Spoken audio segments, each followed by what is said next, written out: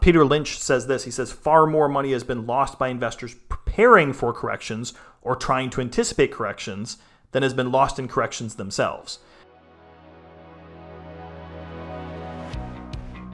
Hello, everybody, and thank you for joining us on the Financial Pathway Podcast with Nate Skelly, where we discuss important financial questions and give you practical advice to guide you on your financial journey. If you enjoy the podcast, consider subscribing and leaving us a review. You can also follow the Financial Pathway page on Facebook for more helpful financial tips and videos. All right, so I know when we use the word bubble, that is really an emotionally charged word that can bring up some very vivid memories of 2008 in the market, housing market crash, or 2000 and the tech bubble burst. So I want to, first of all, acknowledge that the conversation we're about to have today, I want to make sure it's not sending the wrong message. This is not about being sensational. This is not about hyping up a problem beyond proportion. That's not how I operate. That's not what I want this podcast to be. However, it's an important question. It's one that many people have asked me recently. It's one that I've asked myself.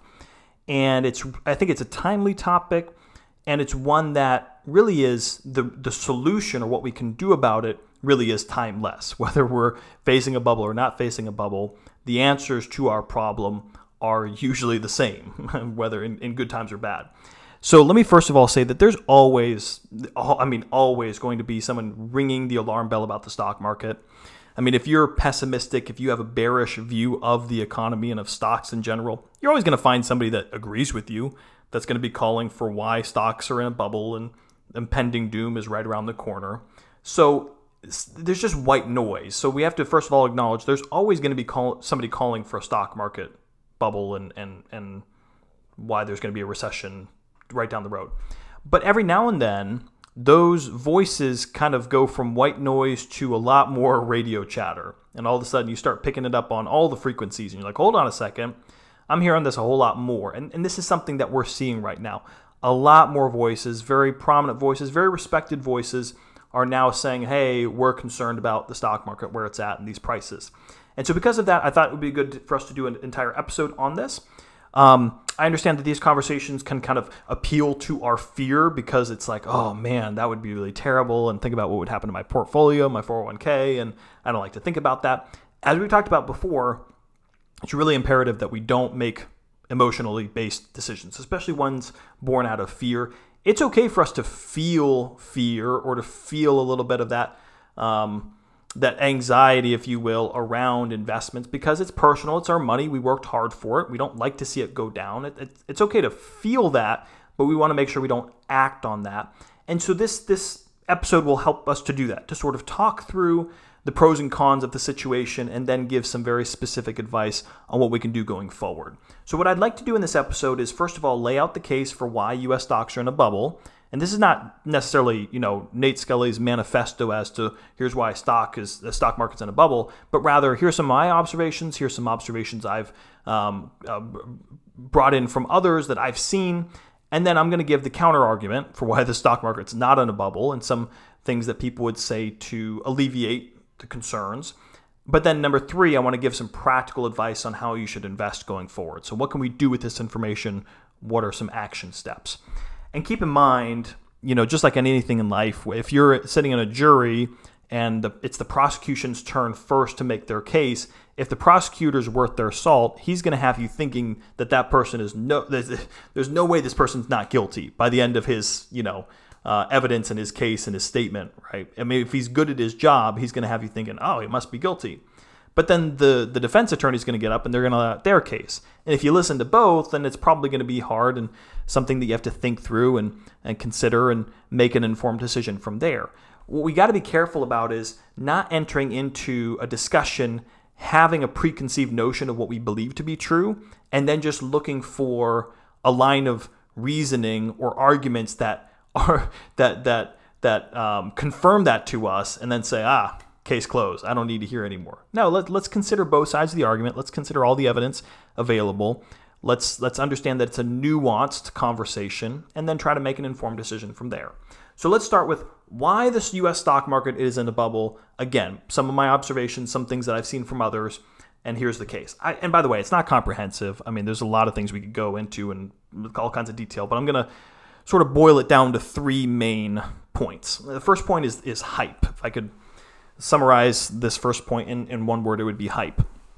There's just a lot of unbridled optimism in the market, and you've seen it, I've seen it. It's all over social media, articles. It seems like everything's about crypto and NFTs and stock market, and everybody's just has this unbridled optimism that everything's going to go up.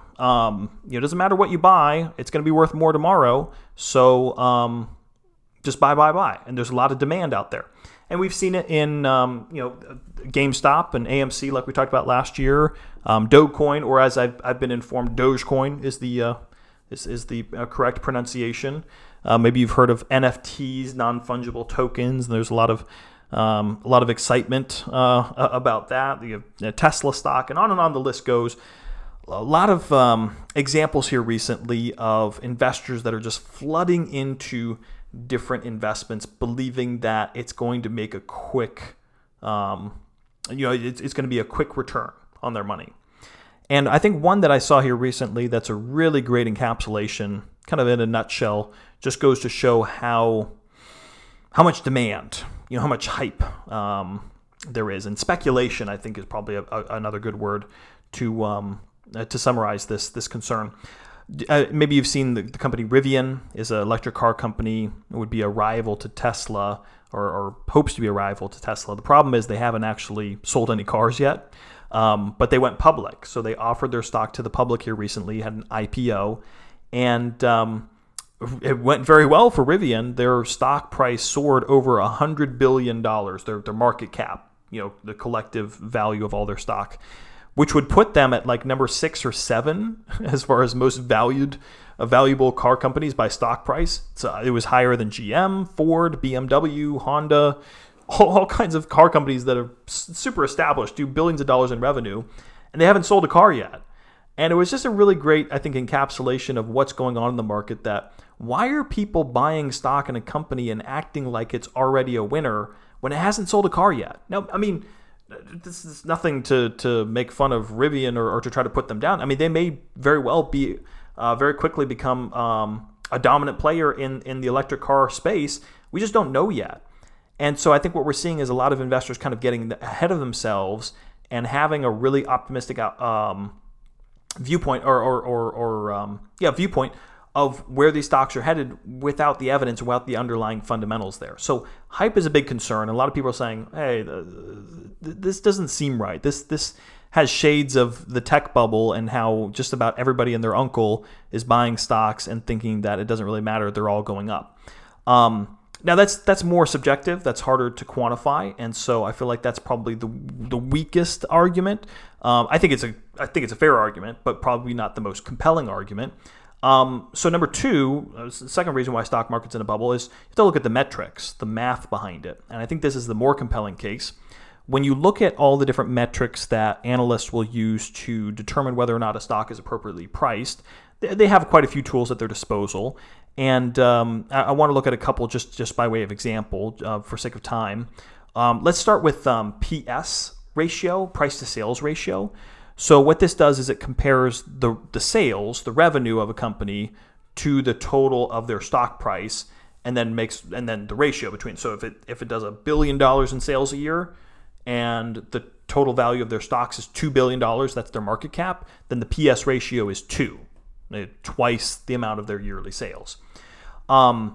So the average PS ratio has been about 1.5, 1.6 in the U.S. stock market, so 1.5 times annual sales.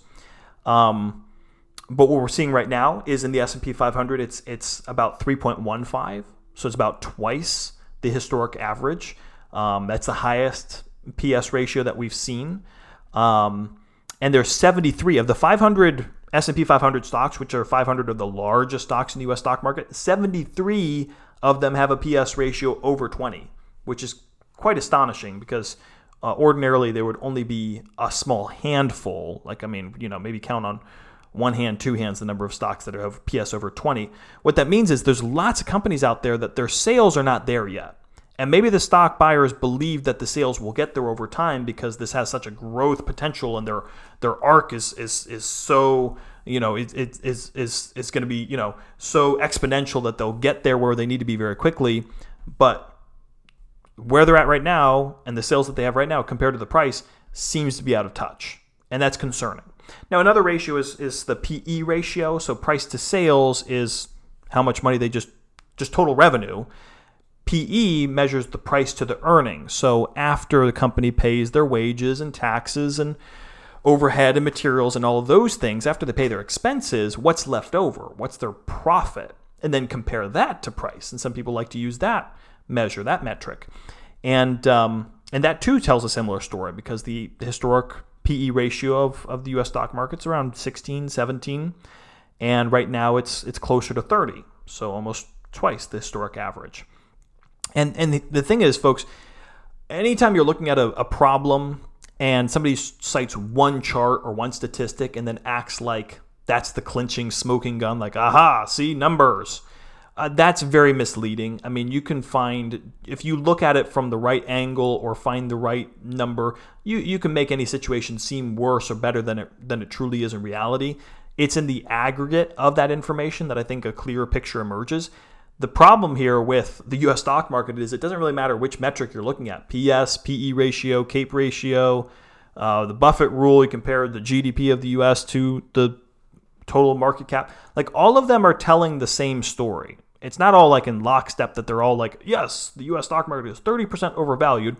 They arrive at slightly different conclusions, but they're all on the side of it's overvalued. That the prices right now compared to where they are historically in the fair market kind of median, that sweet spot, it's all above that. And so that's concerning. And I feel like that's a more compelling case and one that's hard to ignore. Thirdly, though, what's, again, evidence that the U.S. stock market is in a bubble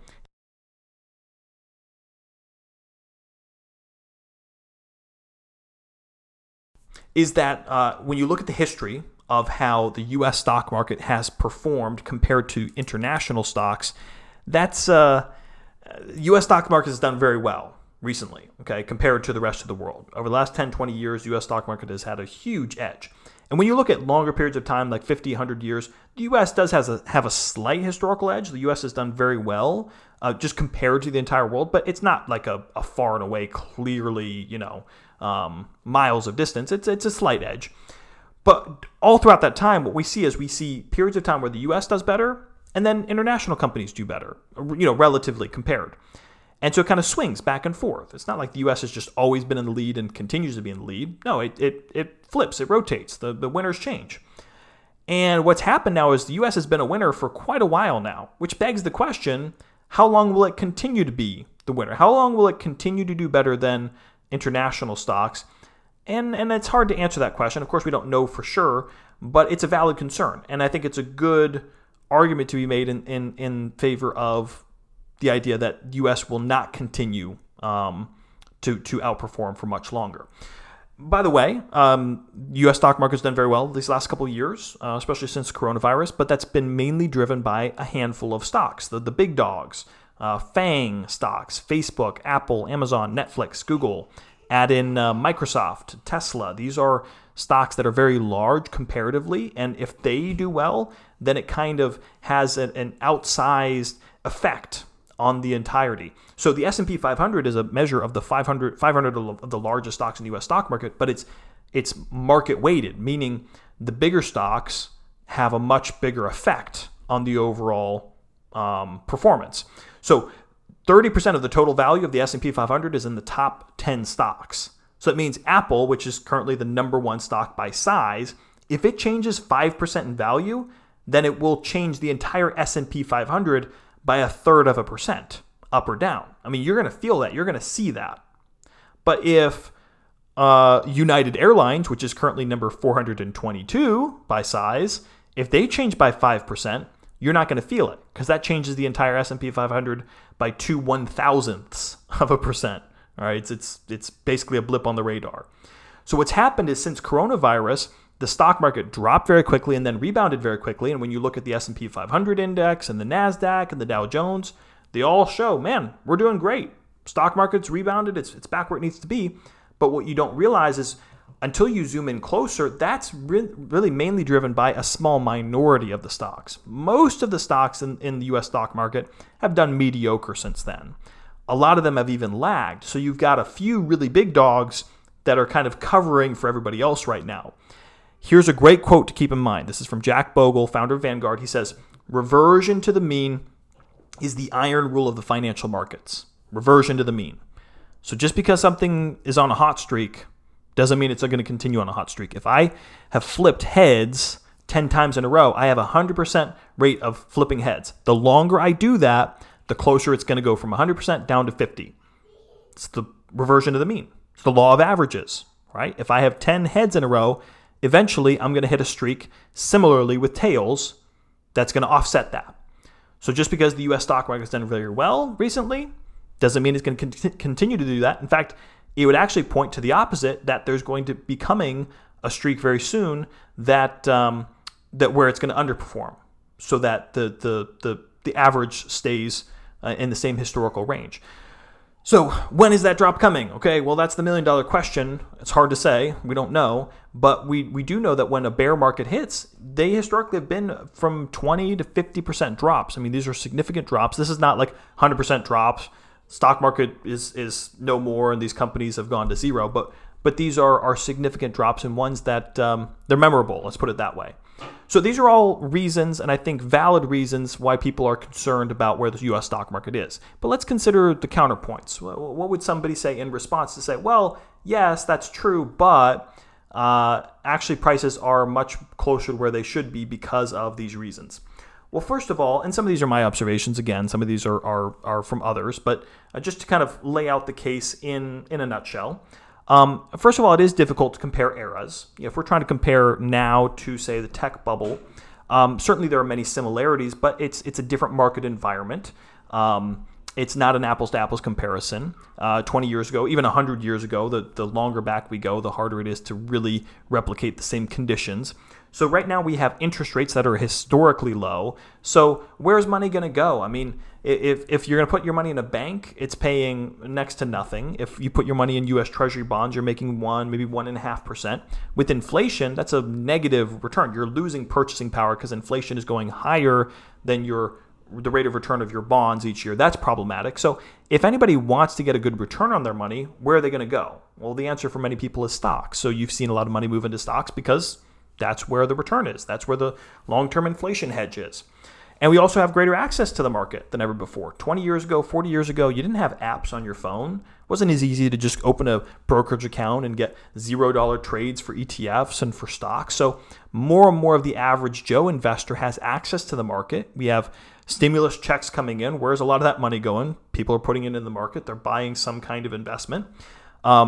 401ks are now more popular than ever. Again, 40 years ago, even 20 years ago, not as many people involved or contributing to their 401ks. Whether it was a pension plan, maybe a lot of people didn't even have 401ks. So as people contribute and more inflows are coming into 401ks, where does that money go? It goes into mutual funds, index funds that invest their money in, you guessed it, largely stocks. So you just have more money coming in than ever before. Another consideration is that demand itself could be artificially dampened right now. That what we're seeing as far as demand in the market is not even truly the real demand that would be there if it were not for COVID, because COVID restrictions have limited travel, limited the entertainment industry especially. And so you have all of this backlog demand that if COVID outlook all of a sudden gets better and new variants are not as deadly and restrictions start to ease, man, a lot of this pent-up demand might flood back in and, increased revenue and earnings, and that leads to a new surge. And then the backlog supply chains and that getting worked out. And so we might be right around the corner from yet another surge and another jump in the market because of this backlog demand. Another reason is many corporations are sitting on record amounts of cash right now. At the end of quarter 2 of 2021, we had $6.8 trillion that U.S. companies had in cash ready to be deployed. So these are reasons that people are pointing to say, well, okay, but there's a counter story to all of this. And here are some reasons why things may not be really inflated at all. In fact, they might be very accurately priced to where they should be with all these things considered. So you say, all right, well, Nate, just cut to the chase. Which is it? Is it overvalued? Are we in a bubble? Are we not in a bubble? Well, I wish I could say with 100% certainty that I knew, but that would not be truthful because I don't know with 100% certainty. In fact, nobody knows with 100% certainty. Anybody that would tell you, I know 100% sure the U.S. stock market is in a bubble, or I know that it's not in a bubble. Okay, they're lying. Either they're lying to themselves because they really think that they've considered every possibility and outcome that they could have 100% certainty, or they're exaggerating their certainty and maybe they're 80% sure, but they say they're 100% because that's more compelling and gets more people to listen to them than saying they're 80% sure. I don't know. Nobody knows. The world economy and the markets are too complex for any one person to have figured out every possible outcome or possible avenue. I would say that if I had to lean one way or another, I would lean towards the idea that U.S. stocks are in a bubble and that they're overpriced, mainly because of the metrics that I shared with you. But here's the problem. You say, okay, well, Nate, if you believe that U.S. stocks are overvalued, that they're in a bubble to some degree, whether it's 20%, 30%, 50%, whatever the case may be, what are we supposed to do about it? Okay, how do we go forward? How do we take advantage of that knowledge or that inclination or that data? Well, the reasons I'm going to share with you, what we can do about it, are timeless, they're principles, and they would be true regardless of the market conditions. And that's really what makes for good investing, is not reacting to information in the moment, but rather having guardrails, having rules and principles that guide your investment decisions that are timeless and that work in good times and in bad. So the first thing we have to do is we have to manage expectations. Okay, you have to know what a reasonable outcome for the next few years is going to be.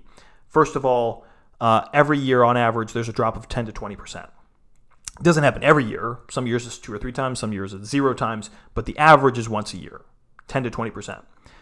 And the next time we see one of those, the temptation is going to be to say, oh, here it comes.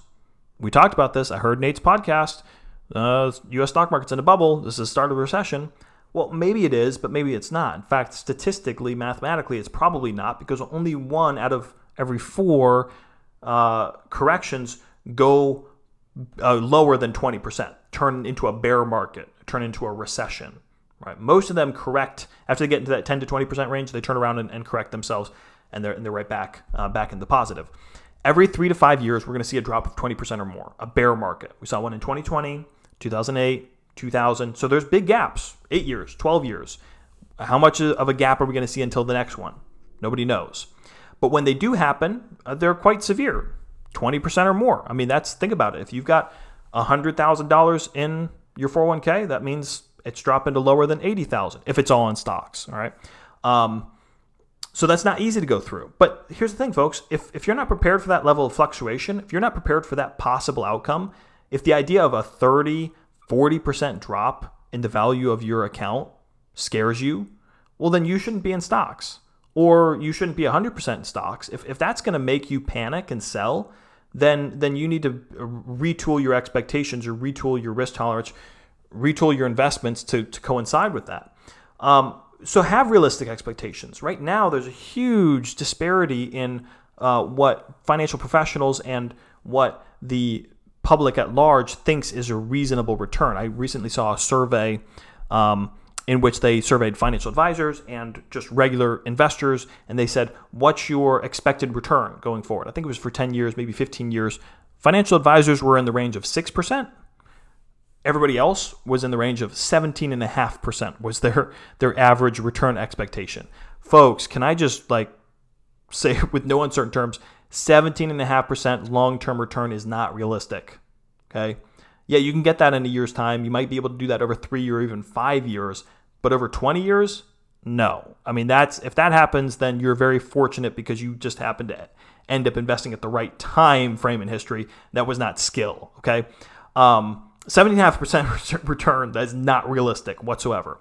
In fact, the reason why so many financial professionals are saying 6% is because they know that we've had a really good run, and they know about reversion to the mean. They know the law of averages. They know that just because things have gone really well recently probably points to the picture that in the near future, things will not be as good and will be a little bit lower than the average. And so if anything, you should be expecting low. Keep your expectations low, and that way you won't be disappointed or tempted to make some kind of really rash decision in the moment. So that's a huge concern to me, that people have outsized expectations of the market because for the last 5 years they've been able to get 15% on their returns. That's concerning. That's not realistic. All right, so manage expectations. Number 2, don't try to time the market. All right, I know the temptation is going to be, hey, if the U.S. stock market's in a bubble, I know what I'll do. I'll sell stocks now, wait for the drop, buy the dip, and then I'll be a genius. I'll be a net winner in the end. Peter Lynch says this. He says, far more money has been lost by investors preparing for corrections or trying to anticipate corrections than has been lost in corrections themselves. More people get themselves in trouble trying to anticipate and get ahead of something than they do just riding it out and letting it happen in real time. And the reason why it's so alluring is because hindsight's easy.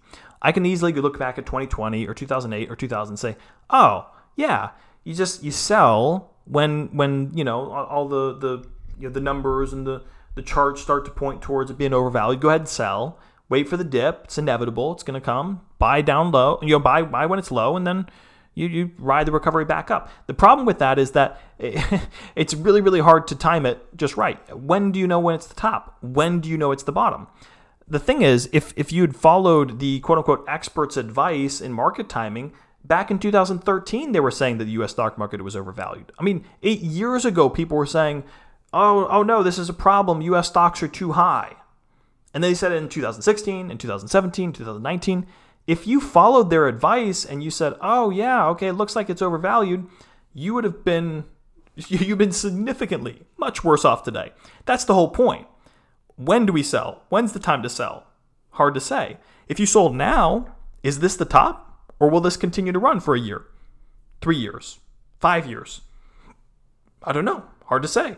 I don't know. You don't know. And that's why market timing is so difficult. And then equally difficult is when do you jump back in? So for instance, let's say that S&P 500 is around 4,500 points right now. So let's say we sell now because it's gonna hit a recession. And I'm going to wait till it hits 5,000, then it'll drop down to like 3,800, and I'll buy it at 3,800. And okay, well, what if it hits 5,000 and keeps going? What if it goes to 5,500? Are you going to buy back in? No, of course not. You're not going to buy back in because you already thought it was overvalued then. Why would you buy back in at a higher price? Well, it keeps running. It goes to 6,000. Now you really feel stupid. Man, I could have done great, but now I'm out, and now I'm committed to this thing. I got to wait for the dip. Well, the dip finally happens. It's a 20% correction down to 4,800. Are you buying then? Is that the dip? Is that the bottom? Okay. Or do you hold on? Do you hold on until it drops below 4,500? What if it starts going back up after 4,800? You see what I mean? It's much easier in theory than it is in practice. Don't go down that road. Far and away, people that try to do the market timing, they're not better for it, and they kill themselves with anxiety in the meantime. Okay. Instead, you determine your long-term strategy, and as long as you're going to be invested for 10, 20, 30 years, even if the market does hit a correction, does hit a bear market in the near term, that's okay. You have enough time to be able to rebound, and you'll be just fine in the long run. And then thirdly, and probably most importantly, this is why you need to diversify. This is Exhibit A. Okay. From 2000 to 2010, that's the lost decade. Large U.S. stocks went nowhere from that time frame, from the top of the tech bubble to just right coming out of the housing crisis 2008. It didn't go anywhere. It was point to point, like 2000, 2010, they call it lost decade for a reason. 0% return. So if you were invested solely in large U.S. stocks, you would have gone nowhere for 10 years. That's discouraging to think about. But if you had a diversified portfolio and you invested in maybe a little bit in bonds, a little bit in real estate, a little bit in international stocks, emerging market stocks, some small U.S. stocks, well, you would have come out of that just fine, right? You wouldn't have made a killing during that decade, but you certainly wouldn't have been at zero either. That's the strength of a diversified portfolio. You don't put all your eggs in one basket just because there's 500 stocks in the S&P 500, just because there's 4,000 stocks traded in, publicly traded U.S. stocks, doesn't mean that that's all of a sudden, okay, that's all the diversification I need. because these different categories, these different assets move at different speeds from each other. And oftentimes they move in different directions from each other. If US stock market drops, well, bonds, maybe they drop slightly or maybe they go up a little bit. So they offset the losses that you have there. And so that's why it's really important that you're looking at how you're invested right now, your time frame, and making sure that you smooth out that volatility, that you don't have 100% of your money in US stocks, because if you do, you might be in for a really painful decade. Maybe, maybe not, but why take that risk? Instead, diversify, lower your risk, and give yourself a better chance of a higher return over time. So, as I said, I really wanted this to be a helpful episode and not a doom and gloom. This is not time to say, oh no, Nate, I really feel like the US stock market's in a bubble now, and now I'm really concerned. I'm going to be staying up at night, and I'm going to be obsessing over my 401k and my Robinhood app and my Schwab account. That's not what this is for, okay? If you have concerns about how you're invested, you want to make sure that you're properly diversified. You want to make sure that you've got the right mix of investments.